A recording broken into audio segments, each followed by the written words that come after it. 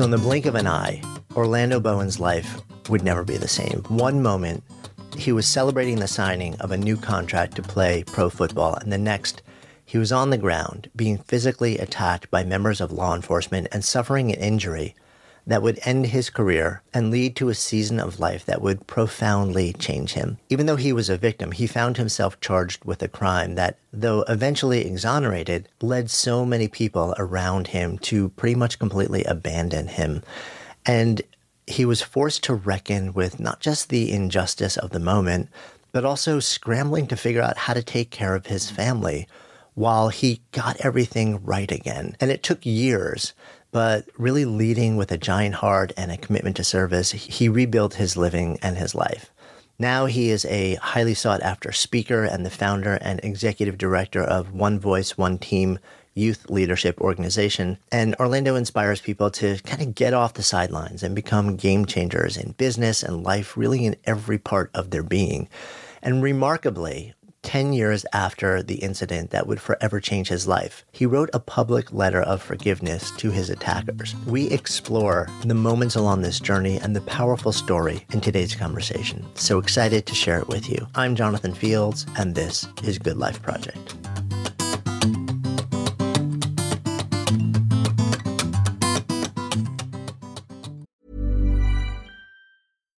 Here's a cool fact. A crocodile can't stick out its tongue. Another cool fact, you can get short-term health insurance for a month or just under a year in some states. United Healthcare short-term insurance plans are designed for people who are between jobs, coming off their parents' plan, or turning a side hustle into a full-time gig. Underwritten by Golden Rule Insurance Company, they offer flexible, budget-friendly coverage with access to a nationwide network of doctors and hospitals. Get more cool facts about United Healthcare short-term plans at uh1.com.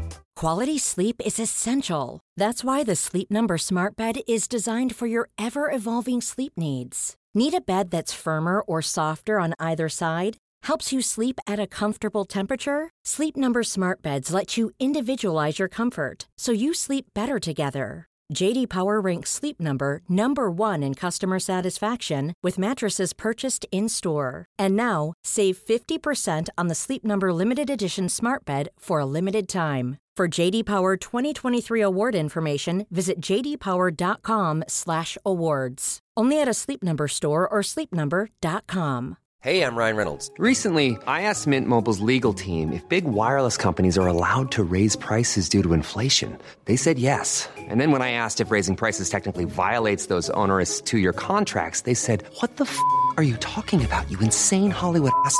So to recap, we're cutting the price of Mint Unlimited from $30 a month to just $15 a month. Give it a try at mintmobile.com/switch. $45 up front for 3 months plus taxes and fees. Promo rate for new customers for limited time. Unlimited more than 40 gigabytes per month. Slows full terms at mintmobile.com.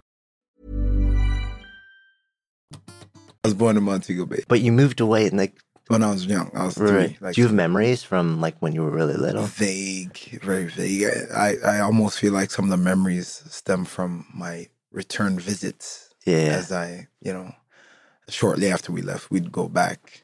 And I remember, not wanting to leave because I, a cousin that we're close in age and we would, just play a lot. He was, active. We were both very active and it was always hard to leave him.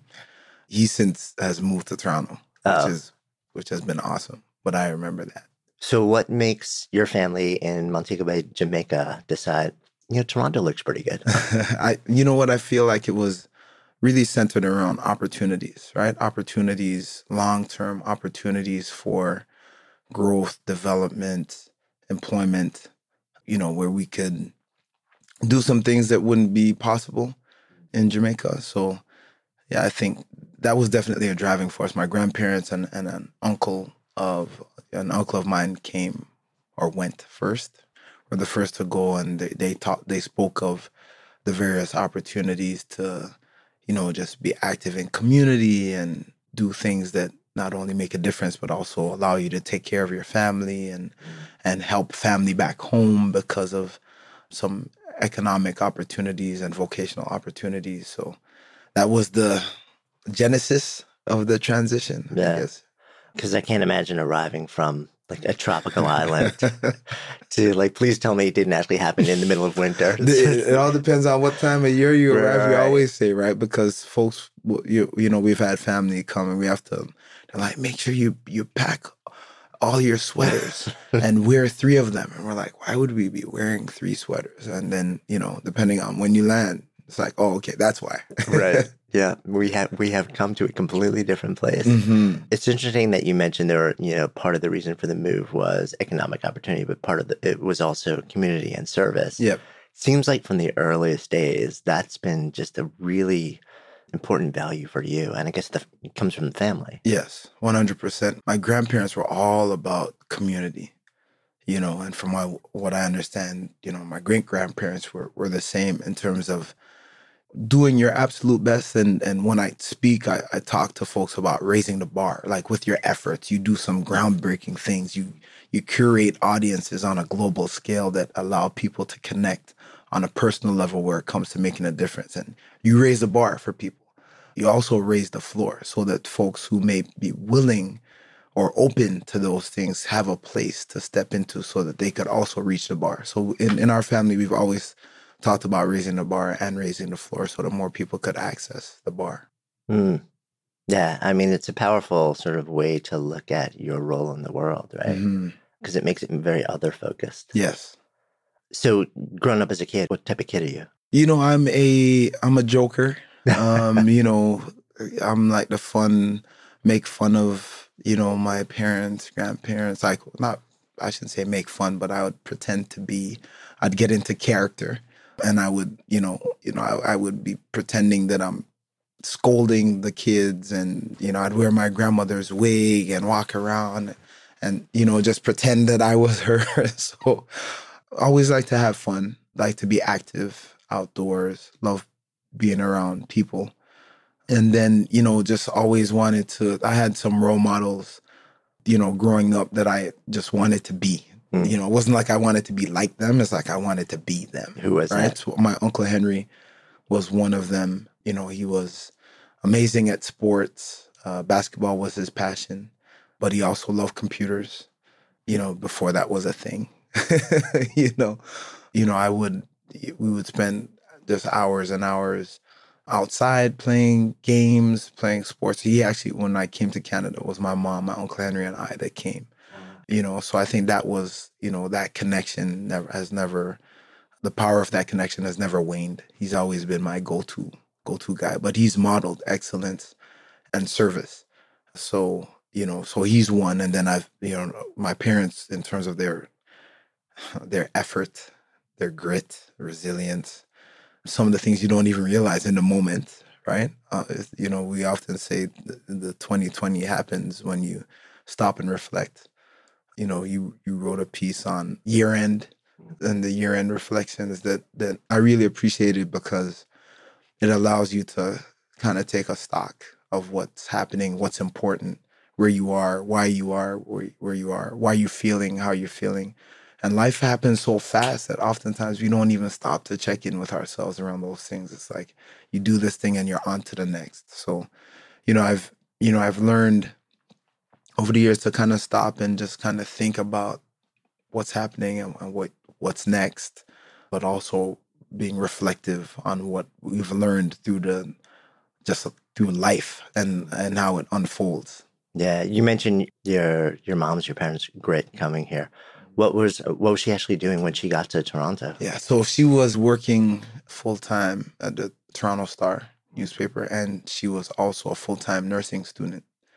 So she was putting a lot of hours just trying to, you know, get ahead, try to do something of significance.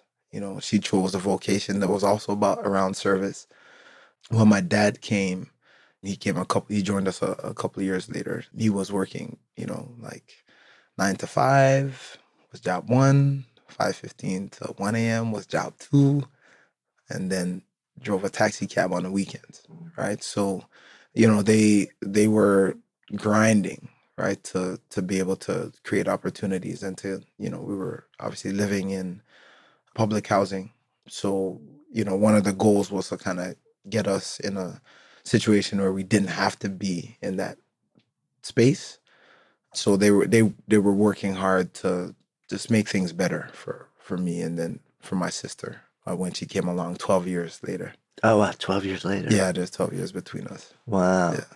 Yeah, so they were really modeling. I mean, do you remember even as a kid, were you kind of aware of how fiercely they were working to sort of like create this new life? Or is it really more upon reflection? Definitely upon reflection. Yeah. I actually thought everybody's dad that had a dad had 3 jobs. That was my reference point, right? And the other like male role models in my life, they also had multiple jobs. My uncles had multiple jobs or were going to school full time and doing something. That was my norm almost. So, I didn't realize that wasn't the case for everyone. I knew not everyone had like their parents or not everyone had a dad in their house. That I understood because many of my friends were in that type of situation, growing up with their grandparents or other relatives. But I didn't realize how significant their efforts were until later. Yeah. Have you ever, I mean, sort of, looking back or like as an adult, have you ever sort of like gone back and sat down with them and sort of had conversations about that time? Yeah, I have. Recently, actually, last Christmas, we were at the dinner table. My parents now live in Tampa, Florida. So they decided making their way slowly back. Right. The weather, the elements, I hear you. Yeah. So love them for that as well. It gives us a great vacation opportunities. They were talking about some of the sacrifices that they made. They're kind of joking around about it. And then, I said, well, what else have you sacrificed? Because I get it. Like you go through certain things and certain things you look back on and you're like, oh, that was cool. That was funny. You kind of laugh about it. But there's often some things that weren't so funny that we probably, are suppressed in the back of our minds because they bring other emotions with them in terms of sacrifices made. So it just made sense that there would be some of those as well. So as they were joking around, I was like, well, what else did you go without so that we could have a chance? Like, what other sacrifices did you make? Right. And then it got a little, serious. They're like, well, you know what? And we did what we had to do. Right. And we didn't want to burden you with the thought of the sacrifice. Because we wanted you to just focus on the opportunities. Right. So, and we do that for others. Right. But I guess I had never really stopped to think how much someone else could have possibly done for us that would forever remain unspoken, but honored through the opportunities that we have in front of us on a day-to-day basis. Yeah, I think a lot of times, especially with our parents, we don't actually see them as human beings until with their own lives, their own struggles, their own concerns, their own hopes, fears, and aspirations, until much later in life when we're like, oh, these are people. Yes. It's like, and it's, I think very often also, like when either you reach a certain moment in your life, I feel like oftentimes the trigger is when and if you become a parent as well. Yeah. And then you start to understand that just changes you in some pretty profound ways, and what you're willing to do. You were also, when you were younger, really into athletics. Yeah. When did that start to show up? Yeah. I always wanted to play sport. We couldn't really afford organized sport. So when I got to middle school was when we started, I went to a school that would compete against other schools. And I was like, yeah, this is awesome. I was so excited. I remember watching, I was playing I made the basketball team. I was one of the tallest kids. Made the basketball team. I was so pumped. I went to my uncle's place. We were watching Michael Jordan on video, old school video called Come Fly With Me. And I was, seeing him jump and dunking and hitting, big shots. And I was just like, that's going to be me. Like this weekend at the tournament, right? So, I had these visions of what was going to happen. I remember, I was playing defense on my guy, and he's coming down. He gets to about the free throw line, and he pulls up for a jump shot. So I jump towards him, hand outstretched, challenging the shot, momentum bringing me closer towards him. He misses the shot, but my momentum was carrying me towards the other team's basket. So our point guard, Vaughn, gets the rebound. So I start running and I'm like, Vaughn, pass me the ball. I'm open. And he heaves the ball up to me and I'm thinking, this is it. My moment, just like MJ, just like I saw in the video, right? There's nothing between me and the basket. I grab the ball, I take a bounce, and I'm thinking, oh, I'm about to do something special, man. I take another bounce, and then on the third bounce, the ball bounced off my foot and went out of bounds. And I'll never forget our coach, Coach Greg Wood. He used to always wear a baseball cap to the games, and when the ball went out of bounds, he took his hat off, he slammed it down, he turned to our point guard, Vaughn, and he said, Vaughn, you know you shouldn't pass him the ball. You know that he can't dribble. And those words landed so powerfully with me that I was like, he didn't even get mad at me. Like, he got mad at the dude that passed me the ball. Like, that's serious, right? That must be, really bad. And I said, never again will I be weak link on any team that I play on. And that was a catalyst for me. I went to my uncle. I said, what do I have to do to be the best at what I do? And he said, you have to be willing to work harder and smarter. And I said, well, what does that mean? He's like, hours and hours when others are asleep or unwilling. So I said, cool. So I got a basketball. And from that, I started out for 2 hours every morning, the summer between the 7th and 8th grade. I'd dribble. I'd average maybe 6 to 7 hours on the court, at some court, playing basketball, practicing, playing against older guys. I would ride my bike sometimes 15 miles because 15 miles to play with a guy that was playing on the junior national team.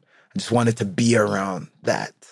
So, that was that moment that I had with Coach Greg Wood was so transformative for me, in terms of my commitment to just do something with whatever gifts I was given. Yeah, it's so interesting also that part of what really triggered this shift in you, it wasn't that the coach tore into you. It was like that he tore into somebody else for not knowing that, you weren't, quote, good enough to be able to get the ball. Mm-hmm. And it's like, it's a more complex, nuanced thing there. Mm-hmm. Yeah. So it was, again, I was just like, wow, that's deep for me. I don't know how I would have processed it had he, pointed at me and said something to me directly. But to me, it was like, it was kind of profound. Like, man, I must be really bad. Like, I must suck for him not to get mad at me and to get mad at the person that gave me the ball. Yeah. So. But it goes to that value set, right, that you've shared, has been instilled in you from a young age. And that part of the reason you do this is your own joy and expression. But part of it is, it's service to the bigger community, to the team, it's almost like your current ability then caused somebody else in your immediate community some level of pain. And it's like, I wonder if there was also some, like, a feeling of responsibility of, like, I don't want people that I care about to be, brought down or attacked because of wherever I am. It's interesting, right? It's interesting that moment has stayed with you also. This is a lot of years ago at this point, right? Yeah, absolutely. So that becomes a big catalyst for you. When you show up, like the next year, are you different? Oh, I'm very different. And that work ethic didn't stop. Like you couldn't find me without a ball. I had when I couldn't bring like my regular size basketball, I had a mini ball that I would dribble around on the street as I was walking and with my friends. So it just became something that, I was like, I can't make any excuses, right, as to why I'm not a contributor. Despite what happened, I have a choice, right, to do something. So it's interesting in terms of how your perspective on how you've articulated looking at that situation and even relative to what I do now, and through speaking or with our charitable work. Yeah, it's sort of like a broader lens. Mm-hmm. Same time, you're also, well, I guess basketball is really a big central thing, but when does football actually come in for you? Football comes in high school. Okay. Yeah. So you couldn't get me off the basketball court. I was just so passionate about the game. I got really good at the game. Led our team, like our high school team, to, the championship. Like we won the region, and it was like a big deal. A friend of mine that had been playing football since he was 8 comes up to me and he's like, listen, man, you're like big and you're strong and you're fast. Like you should, consider football. So I was like, I've never played before. And he says, well, like you could do really well. And, so I was like, okay, that's interesting. What do y'all do if it snows? Like, and he's like, oh, we play. And I said, what about like rain, like freezing rain? And he's like, oh, we play. And I was like, nah, man, I can't do that. I'm an indoor climate controlled type of guy, man. I'm from the islands. I don't, I'll play in the snow, but I'm not playing a game in the snow, right? So, that was that for my freshman year in high school, sophomore year in high school. I was like, I'm not playing. And then one of the coaches came to me and said, you have a lot of potential. I know you pride yourself on defense in basketball. Do you think you could lock down the other team's wide receiver whose job is to catch the ball? Do you think you could apply the same principles of defense on the football field? And I said, yeah, I probably could. And he's like, so here's what I'm going to put you up against our best wide receiver. You do not let him catch the ball. If by chance he does catch it, I want you to hit him, tackle him to the ground. And I was like, got you. So I went out there, played defense. He didn't catch the ball the first time, didn't catch the ball the second time. He caught the ball the third time, and I tackled him. And I said, oh, I could do this. Yeah, our listeners, you can see the smile that just came across Orlando's face. Yeah, so that was like, all right, that's, that felt good. I could do this. So, and that was the beginning of my football journey. Selling a little or a lot? Shopify helps you do your thing however you cha-ching. Shopify is the global commerce platform that helps you sell at every stage of your business. From the launch your online shop stage to the first real-life store stage, all the way to the did we just hit a million orders stage. Shopify is there to help you grow. Shopify helps you turn browsers into buyers with the internet's best converting checkout. 36% better on average compared to other leading commerce platforms. Because businesses that grow with Shopify. Get a $1 per month trial period at shopify.com/work. Shopify.com/work. A lot can happen in 3 years, like a chatbot may be your new best friend. But what won't change? Needing health insurance. United Healthcare Tri-Term Medical Plans, underwritten by Golden Rule Insurance Company, offer flexible, budget-friendly coverage that lasts nearly 3 years in some states. Learn more at uh1.com. Good Life Project is sponsored by Lexus GX. So have you ever owned something that inspired you to just up your game? For me, it was this high-end mountain bike. I love the ultralight frame, the suspension, the precision gearing, and I realized it deserved to be ridden to its full potential. So I started training harder so I could experience the joy it could give back to me. And it paid off. That bike helped me discover just new levels of performance and straight up joy. When we own exceptional things, they inspire us to do exceptional things. The all-new Lexus GX has an exceptional capability that will have you seeing possibilities you never knew existed. Its advanced technology and luxurious interior mean that wherever you go, you'll never go without. Imagine tackling rugged landscapes with the available 33-inch all-terrain tires and multi-terrain select, then unwinding with the available front-row massaging seats. This is a vehicle that inspires you to go further, to live up to its full potential. So why settle? Live up to the all-new Lexus GX. Luxury beyond limits. Experience amazing at your Lexus dealer.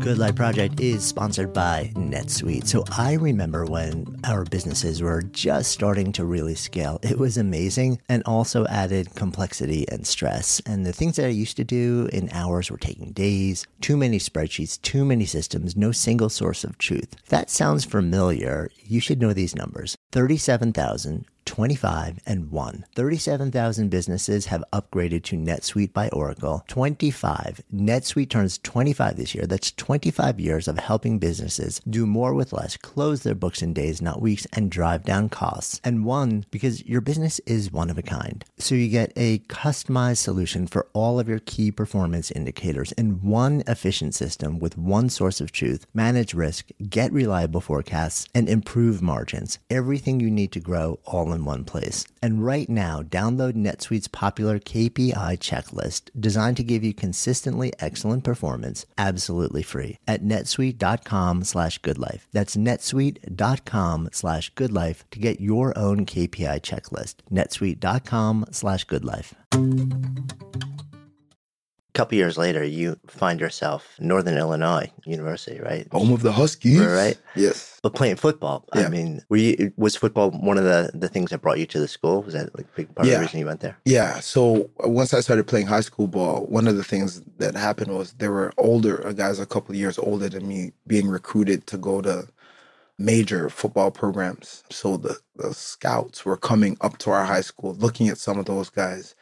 And we had, at one point, we had 8 guys on my varsity team that got Division I scholarships. Wow. Yeah. It's a huge percentage. It's crazy. Yeah. Especially, from the Toronto area. Yeah.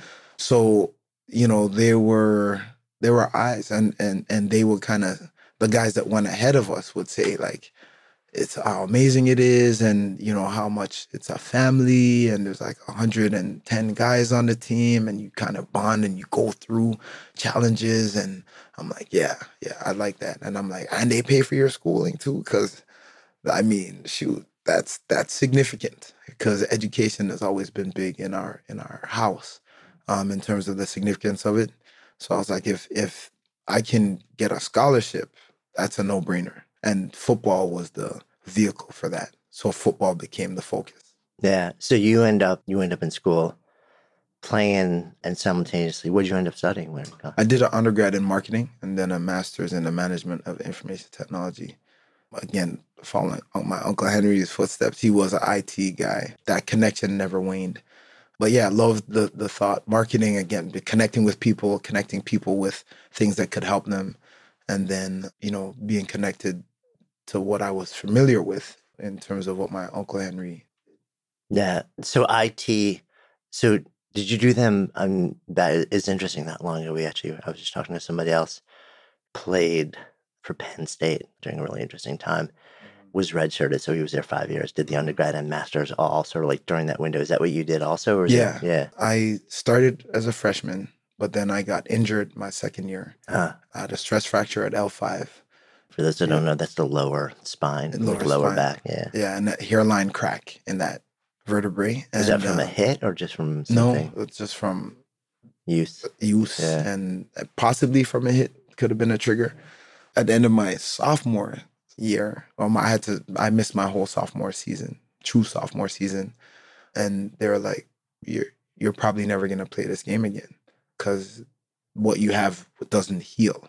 You have 2 options though. Like we could heat the bone up, fuse it together, or put you in a plastic cast. I chose the plastic cast for 3 months where it had Velcro straps at the side. I could take it off to shower or what have you. Faith is really big for us in our house as well. And I was just praying like, God, if I could actually make a difference in someone's life through this game of football, like please let me play again. And if this is the path, then cool, then it's the path. And I remember all the coaches that recruited us were fired because we didn't win the championship. My rehabilitation was to be walking on a treadmill if I have 4.1 miles per hour at a 1-degree incline for like 30 minutes. And I did that and was successful. And then they would increase the incline and slowly increase the speed until I started jogging. And folks were like, he's jogging. It's crazy. And I was able to come back and play for 3 seasons. But all of that first season when I was hurt and I couldn't play, I had some moments in there as well where I was just like, man, I'm just going to party. I don't have to go to practice. I don't have to, and for like the first week, I think I was out like every night partying. And then it just didn't feel right. I was like, this can't be my path. So I loaded up. academically. I took like a semester and a half's worth of work each semester that I couldn't play. So then it got me ahead, and I was able to graduate early and then start my master's. Ah, got it. Yeah, I mean, it's an interesting choice to make. I'm curious also, I mean, so, because you're there on athletic scholarship.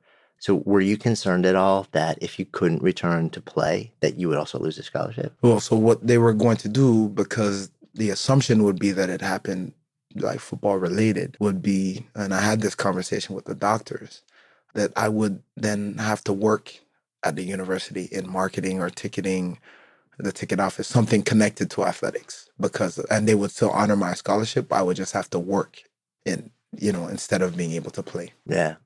So you end up going back, you end up playing. I mean, you also said something interesting, which is that playing for you, at least especially once you got to college, it wasn't just that you loved doing it. It was a way of creating impact, which is an interesting frame to bring to the game. I mean, I can see especially a lot of older players, like further into their careers, tend to take on that. Yeah. Like the role model, like how can I make a difference thing. It's interesting that that was in your head as a motivator for your desire to play at a really young age. It's interesting. Your observation is interesting. I always felt like you go to different stages or you have different life experiences. For me, it was the opportunity to play college ball, and I'm around all these guys that come from all across America and Canada. And, I'm thinking, you know what? Johnny off my high school team, he could do this. Like, he could be in a spot like this as well. And had he known that he could do something like this, he may not have made some of the decisions that he made from a social perspective, right? And I started feeling a responsibility to let people know what was possible, right? Because I didn't know. Like, it all was kind of new to me still, because over a 3-year period, I went from not playing the game to being on scholarship somewhere. And had I not been given that opportunity, who knows what the path would have been, right? So I started thinking, well, I'm not the only one that, hasn't been exposed to that as a possibility. I had coaches, I had teammates that encouraged me to pursue or to be open to it. And that's what led me to that opportunity. And then to, be in a position to be a starter and to, all this other stuff is because other people paved the way, the older guys, and then lit the path, right? So I should be doing that for someone else, because they could, there's guys that are better than I was for sure in high school that didn't get a scholarship because they didn't have access to some of the things that we had access to. So you come back, you're playing, you're doing well. When you graduate, you're graduating with 2 degrees. You're graduating with a master's degree in IT also. So what's the decision for the next step then? Well, it's, we've put the work in. Partway through the program, it was a top 25 master's program. And so we were being recruited. We'd be like 6 months into the program. My classmates were being offered jobs, Silicon Valley, East Coast. Like, it was crazy. So we're like, man, like, this is amazing. Like, we're going to do this. Like, so I was like, okay, cool. So I wanted to be able to make money, help my family, and create opportunities for others, right? So and I didn't know what that was going to look like. Maybe just sharing stories so that others could know what some of the things that are possible, like I had done for me through my coaches, through my teammates, through the older guys that went on scholarship before me. So I took a consulting job at an amazing company in downtown Chicago. I had a condo very close to the lake, had a nice little car. I was excited. Life was good. Right. So you choose like the biz/IT path as the center, knowing that maybe you'll do this other stuff. Maybe, almost like the Robin Hood model, right? Like maybe that will take care of you, like fund everything and give you the freedom to, on the side, maybe go do some of the other sort of like inspirational stuff. Yes. Yeah. And then even within the teams, like the team that I was on and the consulting team that I was on, I'd often be one like encouraging people and, celebrating wins. And, I'm, quite animated at times. And so I would, celebrate like we won a championship, and I brought that like sport element to our space. They're like, man, like you should do more of this type of stuff. And I was like, yeah, who knows what the future holds. But then there was something that was missing, even though I was making, really decent money, really good from what I had been used to, really good money. I felt like something was missing, and was that whole raising the floor, was that whole idea of helping others who didn't have access to opportunities that I had access to, or maybe that the access was there, but they couldn't see it and didn't see themselves as persons who could step into those possibilities. Because I certainly didn't see myself as doing that as a vocation. And I wouldn't have seen it without the lighting of the path and the encouragement of folks who saw things in me that I didn't see in myself. You decided to make a jump. So you leave school, you pretty much leave football behind. You go into the world of business incorporated in Chicago. But how far into that career do you start to realize like something's missing, and then start to look back into the world of football? Yeah, well, it was, I remember a conversation. We were on a project down in Dallas, Texas. Loved Dallas. One of my friends was actually playing for the Cowboys at the time. And, I remember being down there, and there was our database guy was, I looked up to him, respect him a lot. We were working some really long hours. And so but I'm looking at him like, that's me. 15 years from now, I'm him. He's happy. He's doing his thing. So at dinner, I said to him, so what do you do for fun, George? And he looks at me like, fun? Man, I just work. And I was like, it was like someone let the air out of a balloon. I was like, what do you mean? Like, you don't do anything for fun? Do you have family? He's like, I don't have time for family. And I was like, that can't be me. That can't be me. Right? There has to be, work can't be the only thing. I have to do something that contributes and gives back. And so funny enough, I was 6 months into my job, actually 3.5 months into the job, when I got a call from the Toronto Argonauts in the Canadian Football League. And they said, are you still interested in playing football? And I said, I'm interested in serving. If I make the team, would I have a chance to serve in community? And they said, absolutely. So I said, then yeah, I'm interested in playing football, then if that's possible. Because I started looking at it from like, I could engage people from the platform of being a professional athlete and serve community, if that were to become available. So that was the thing. So 6 months after I started my position, I took a leave of absence to pursue the possibility of serving through the sport of football. That's interesting also. So it wasn't, I'm completely done. It was like, let me take a leave of absence to create some space to see what this feels like. In your mind, when you did that, were you already done with that thing that you were leaving? Or were you genuinely just experimenting? Like, maybe I'll go back, maybe I won't. I don't know. Yeah. Like, I was like, I always say you don't really know, what's going to resonate unless you unless you fully immerse yourself in it. So I took the leave of absence. The leadership at the company was was amazing about it. Inforte is the name of the company. And they were really amazing about it in terms of, listen, if it doesn't work out, we'll hold your spot for, 3 months for sure. And then, we'll just have a conversation with you. Some people thought I was crazy, right? They're like, so you're going so you could, get to the NFL, right? And make the mega bucks type thing, because you're on like this leadership path here. And I said, I don't know. I need to do something that contributes and gives back. So once I made the team, I immediately got involved in service. I was working with sick kids, homeless youth, refugee families, kids with cancer. We'd go in and read stories, very animated way, to folks, young people who didn't get a chance to ever go home and may not have the opportunity for their parents to come in and read to them often. So we did that. I was training police in racial sensitivity. I was going into schools with police officers and encouraging young people to stand up for the right thing, even when it's difficult to do so.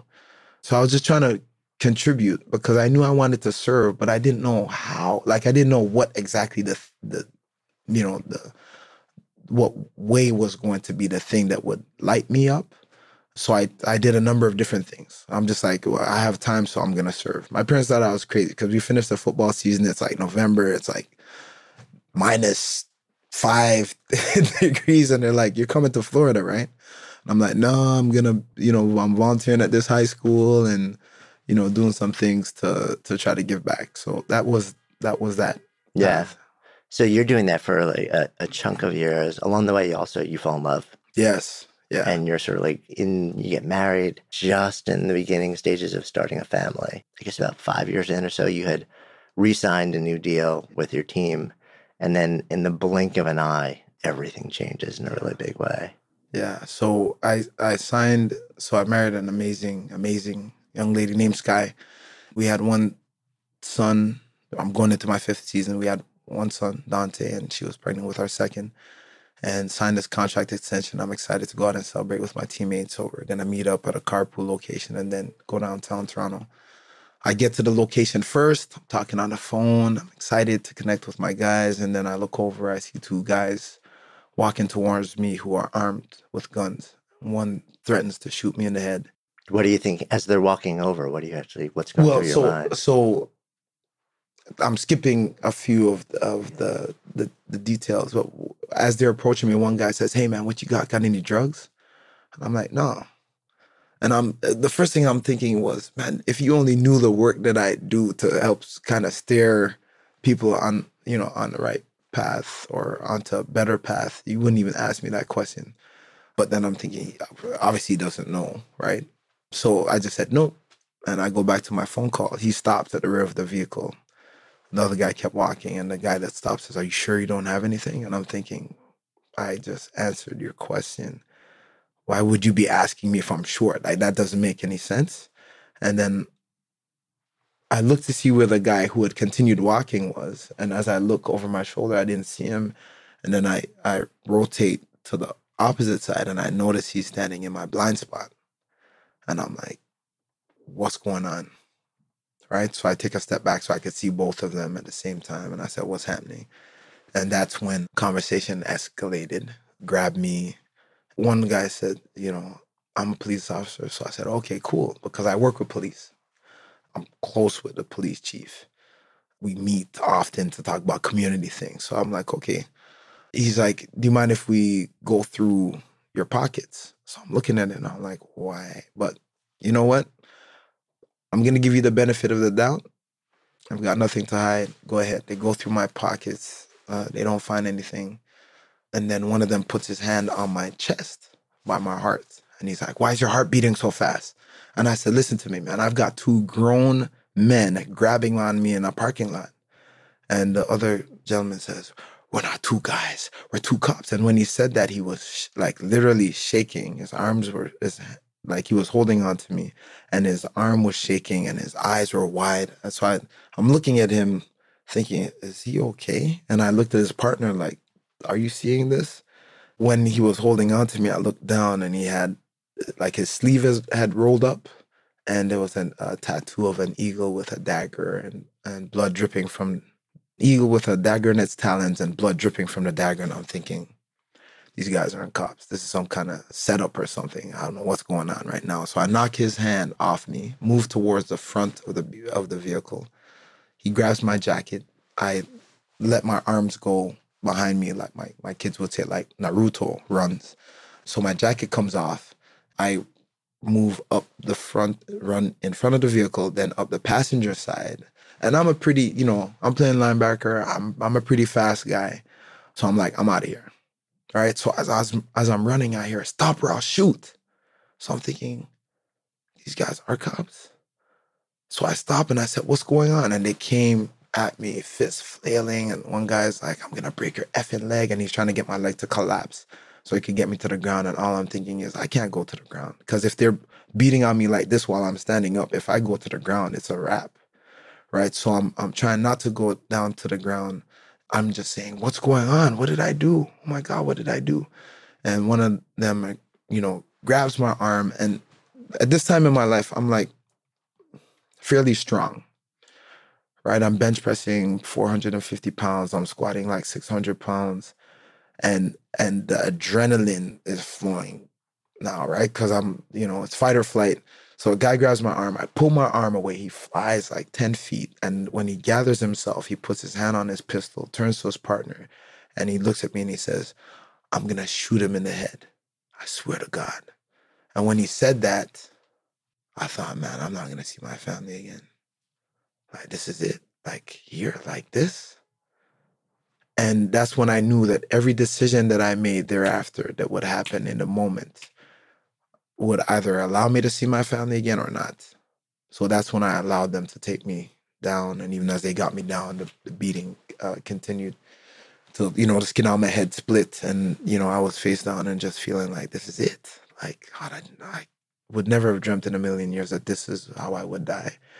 And I haven't taught our son how to tie his laces yet. And there's all these things that as a dad, as a husband, I had, this is what we're going to do as a family. And all of those things, this is what I'm going to do in community. All of those things were about to die with me. And that was hard. That was really hard. But then, they got me down to the ground and all I could think was just protect your skull and protect your organs, right? If they punch and they could punch other things and break bones, but as long as I protect my skull and organs, it would give me the best chance to get out if they're alive. So that's what I did. And then they called for backup. Uniform officers now come, marked cruisers come. They throw me in the back of a cruiser. Then one of the uniformed officers takes my wallet. And in my wallet was my player's card, my CFL Players Association card, as well as an actual playing card. And he looks at it and he says, "Is this you?" And I said, "Yeah." And he looks at it. He said, the picture on here, this person is you. So I said, "Yeah." And he says, "Oh, shit." Right? So I'm thinking, okay, he realizes that they messed up. Maybe he realizes that I'm their spokesperson. Maybe he realizes that I'm the keynote at the Race Against Racism that is bringing together police and community 6 weeks from what's happening. Maybe he realizes one of those things and, he's going to do what he can to fix it, right? So the next thing I know, I'm being taken to the jail, right? So I'm taken to jail. I don't know what's going on. I'm asking for my phone call and they're like, no, don't worry about it. So I'm like, no, I need to make my phone call. I was just going to call the chief. I was going to be the first call I made. And I was going to ask him to call the mayor and a couple other folks just to let them know what's happening. But they wouldn't let me call anyone. So they're holding me in the jail cell. And then I see folks are being, so time passes, right? Two guys come to the cell. They look at me and they're like, "Man, you don't look well. My face is beaten and bloodied." And they said, "You know what? Your blood got on a couple of our guys, man. You have any diseases that we should test our guys for?" And I'm looking at them like, "Are you serious? That's what you're going to ask? If I have diseases that you need to test your guys for because my blood got on them?" And I said, "No." And they said, "Okay, thanks." And they walked off. So hours pass and they keep denying me my phone call. But then I hear them releasing some other folks. So I'm thinking maybe they're going to release me too. So I asked, "When do I get to go home?" And that's when the officer was like, "You're not going home. You have a bail hearing. Don't you know what you've been charged with?" And I'm like, "Charged?" And he's like, "Yeah, you assaulting a police officer and possession of a controlled substance." And I was in absolute disbelief. I'm like, "What are you talking about?" And he looked at me and said, "You know what you look like, man? You look like a piece of shit, you effing a-hole." And then he walked off. Excuse my language. And it was real. The charges were for real. The everything shifted. So, and they end up handcuffing me to take me to court the next morning, handcuffing me to 3 other guys. Yeah, to be in that space, I ended up, I was concussed. I couldn't return to football. But the bigger challenge was the reason I had gone back to Canada was to serve. And now all the organizations that I was serving with, schools that I was working in, called and said, "Listen, we wish you all the best, man, but don't ever come back here because we can't have someone like you doing this, talking to people around here. So good luck." So it was lonely. It was the most challenging time. We were, new family. My wife was pregnant, and there's some hormonal shifts that happen with that in and of itself. And we add this to the equation, and it was just, I honestly thought we were gonna, she was gonna lose the baby. I was like, there's no way we're gonna make it through. The stress levels are too high. There's just so much uncertainty. I could end up in prison. Can't go see my family, can't cross the border. Like, all these things are playing. And I'm just like, this is, I just can't believe it. And you're also recovering from a concussion. From a concussion, yeah. Which that alone is pretty, and just on the purely physical side of things, yeah. Beyond all the horrendous circumstances that are going on around you. Yeah. So it was a journey. One of my outlets was being physically active. But for a good amount of time, I couldn't. Because of the concussion symptoms, I would go to the gym and try to run, and I would just start to, throw up any sudden movements. It was very difficult. So make a long story short, we're in the courtroom and having to listen to the officers, as they say, they're just like, I'm making things up, really. And saying, one officer, I remember him looking at me and then looking at the judge and saying, Your Honor, he's 6'2", 235, and he's actually trained to hurt people. I've never been so afraid in my entire career for my own life. And I'm thinking, how could you say that? And in that moment, I thought, what kind of pain must he have been through to allow him the capacity to do that to someone else? And in that moment, I started to pray for him, because I felt really sorry for what he must have experienced to allow him to do that to someone else. So I started praying for him to get the healing that he needs and for the truth to come out. And then as we got closer to the verdict, I got a call from one of the reporters that was on the case, and he informed me that the arresting officer in my case was himself arrested by the National Police, the RCMP, the equivalent of the FBI. The officer was arrested for trafficking cocaine. They found 17 kilos of cocaine at his house. So yeah, and he said, the Crown Attorney or the DA, they're probably going to be calling you soon, right? And sure enough, I get off the phone to the reporter, the DA calls and says, hey, Orlando, buddy, you do such amazing work in the community. Now, she didn't know that I knew about the charges because nothing had been in the media. And she says, everybody knows about the amazing work that you do, and we don't think this court stuff is fair. Sometimes it gets a little messy. So why don't you just let us drop the charges and everyone could just go home and be happy? So I said, make a deal? And she said, yeah. And I said, no, absolutely not. I said, I'd rather be wrongfully convicted versus striking a deal on that premise. And she was like, fine, this was your chance, buddy. You're going down. And she hung up the phone. The next call we got was to go to court, as they were going to now ask the judge to let them drop the charge. So we show up at court. They ask the judge says no. And says further to that, I prepare my judgment for today. I find Mr. Bowen innocent. These are the reasons why. So I was acquitted on that day, and then we filed a civil lawsuit that settled out of court years later. So all in all, it took about 5.5 years from the assault to, legal closure. Right. So how are you, during that window of time, how taking care of yourself? Because it seems like so many people have turned their back on you. Yeah, it was interesting because we had a number of people come to us and say, it must be so hard, man. All your friends are leaving you. And I said, actually, it's been a real blessing because none of our friends have left us. Every friend that we have knows who we are and what we stand for. They haven't gone anywhere.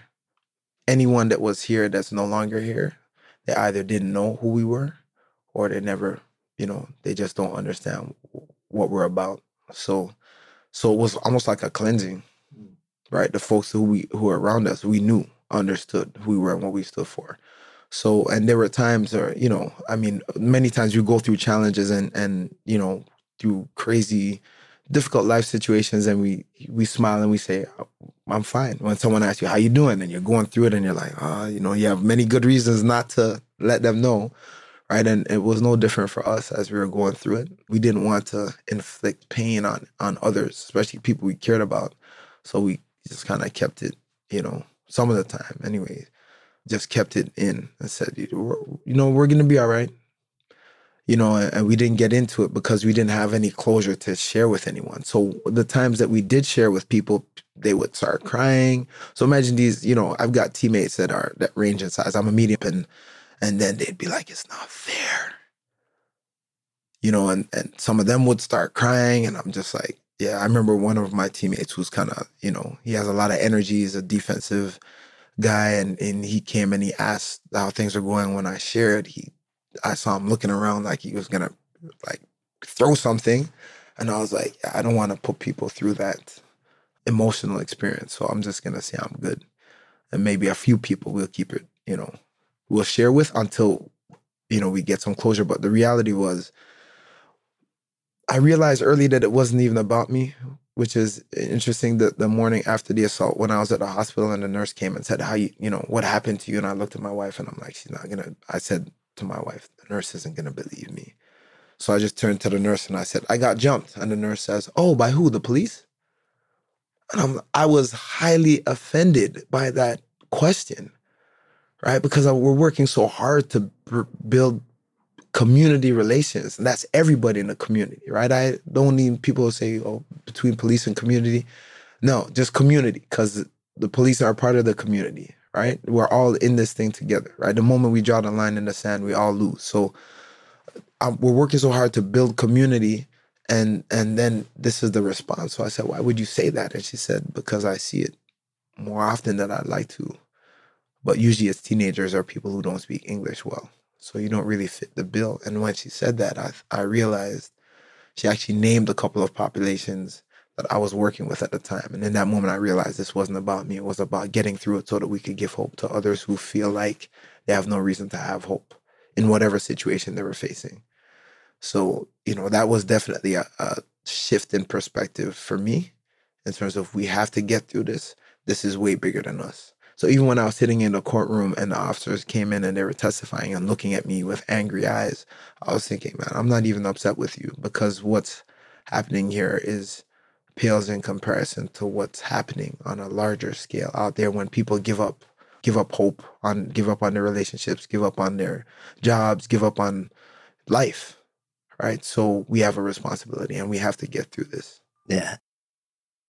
Good Life Project is sponsored by Lexus GX. So have you ever owned something that inspired you to just up your game? For me, it was this high-end mountain bike. I love the ultralight frame, the suspension, the precision gearing, and I realized it deserved to be ridden to its full potential. So I started training harder so I could experience the joy it could give back to me. And it paid off. That bike helped me discover just new levels of performance and straight up joy. When we own exceptional things, they inspire us to do exceptional things. The all-new Lexus GX has an exceptional capability that will have you seeing possibilities you never knew existed. Its advanced technology and luxurious interior mean that wherever you go, you'll never go without. Imagine tackling rugged landscapes with the available 33-inch all-terrain tires and multi-terrain select, then unwinding with the available front-row massaging seats. This is a vehicle that inspires you to go further, to live up to its full potential. So why settle? Live up to the all-new Lexus GX. Luxury beyond limits. Experience amazing at your Lexus dealer.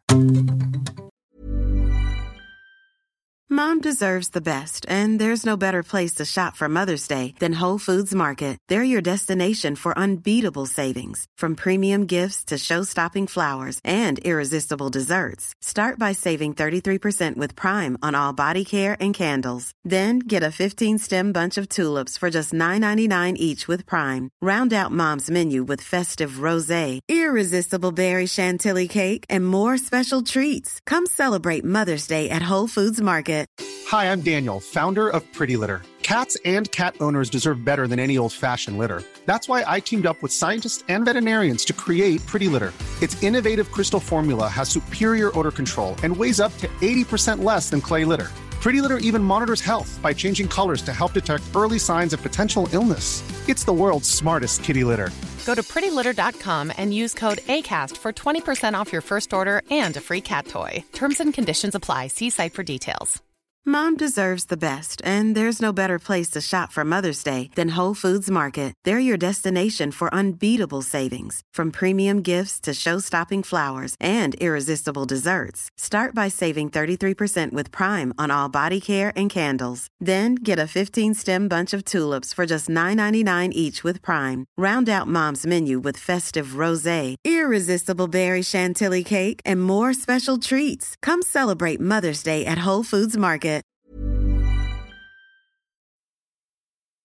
that really unusual lens also kind of helps explain something you did a chunk of years later. So you eventually emerge from this sort of like tough window and start to rebuild your career, and you're out there actually doing a lot of speaking and motivating a lot of people and inspiring people and still building community and being of service as you also rebuild your reputation in the community so that people will even invite you into rooms, right? And that's a long process for you. And then just a couple of years ago, I guess, what was it, 2014-ish or something like that, you wrote a public letter to the cops who started this whole thing, which I think a lot of people probably still to this day have trouble wrapping their head around. So I wrote a letter, and it's one of the interesting things is that I wrote the letter about a year and a half after the assault. Oh, no kidding.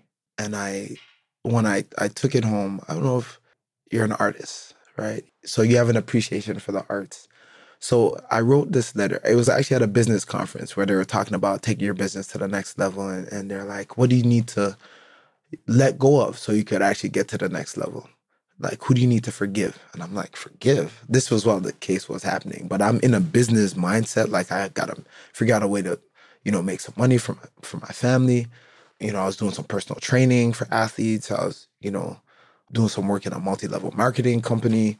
So I'm focused. Like, I have to be focused. And they're talking about, who do you need to forgive? And I'm like, forgive? I don't have anybody to forgive, man. And ladies beside me was like, you know what?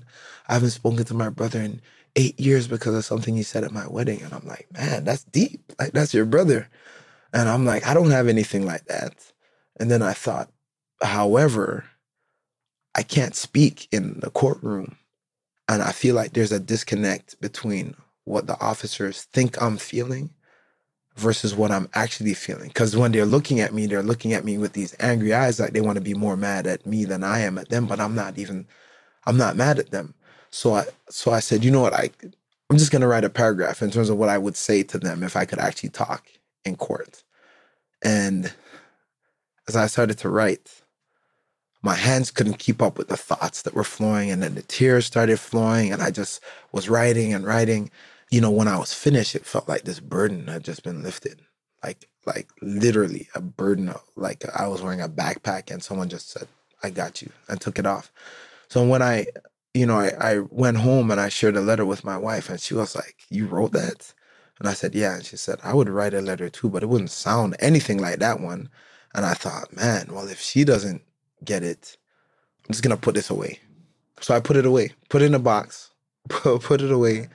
Then we hired a new staff member. She's from the South Bronx, and she came in and, very passionate about empowering people and working with young women. I'll share my story with her, and she's like, that's crazy. And then I said, I wrote this letter. And so I go into my office and I take the box out and I take out the letter and I started reading it to her. This is years later. Yeah. Yeah. And she's crying and she's like, have you shared that with people? And I said, I shared it with Sky, but I don't know if people will really get it. And she's like, man, do you understand how that could help people heal? And I'm like, no, actually. And she's like, you need to share it. So I started sharing it as part of my presentations. So, and then folks would say, can I have it? And I'd say, no, you can't.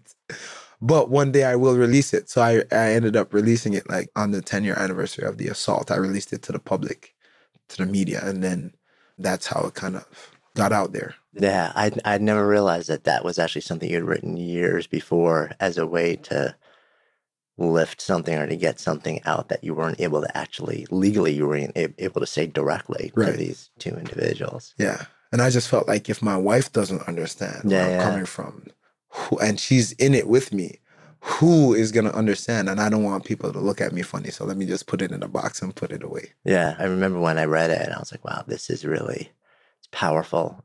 It's hard. Yeah. But it does. It plants the seed of. Is it published somewhere or is it printed somewhere? I can link. It's printed in the Toronto Star. I'll happily send you. We'll drop a link into the show notes so you guys can actually see that letter, because I think it's powerful, and it can be an interesting catalyst to maybe hard conversations and maybe inciting the beginnings of a process of conversation and forgiveness, which it seems like so much of what you're about now. So as we sit here today, you completely rebuilt your life, but in a very different way. You run an organization, your own foundation, where you're out there in the world speaking all over the place, running programs to everyone from kids, like in schools to giant corporations around the world. Really a lot about your, and it sounds like a lot of your work just circles way back to that core set of values that we started the conversation with when you were a kid, about the importance of service and community and raising the floor, right? Not just the bar. Mm-hmm. Yeah, I feel like the things that happen to us, they shouldn't have any bearing on what's possible for us. They give insights, right? If we stop and reflect, we could gain tremendous insights and then ask questions. But when you have a focus, so to say, like the end goal is for us to come together, right? No matter what, right? The end goal, Jonathan, is for us to come together and be our best.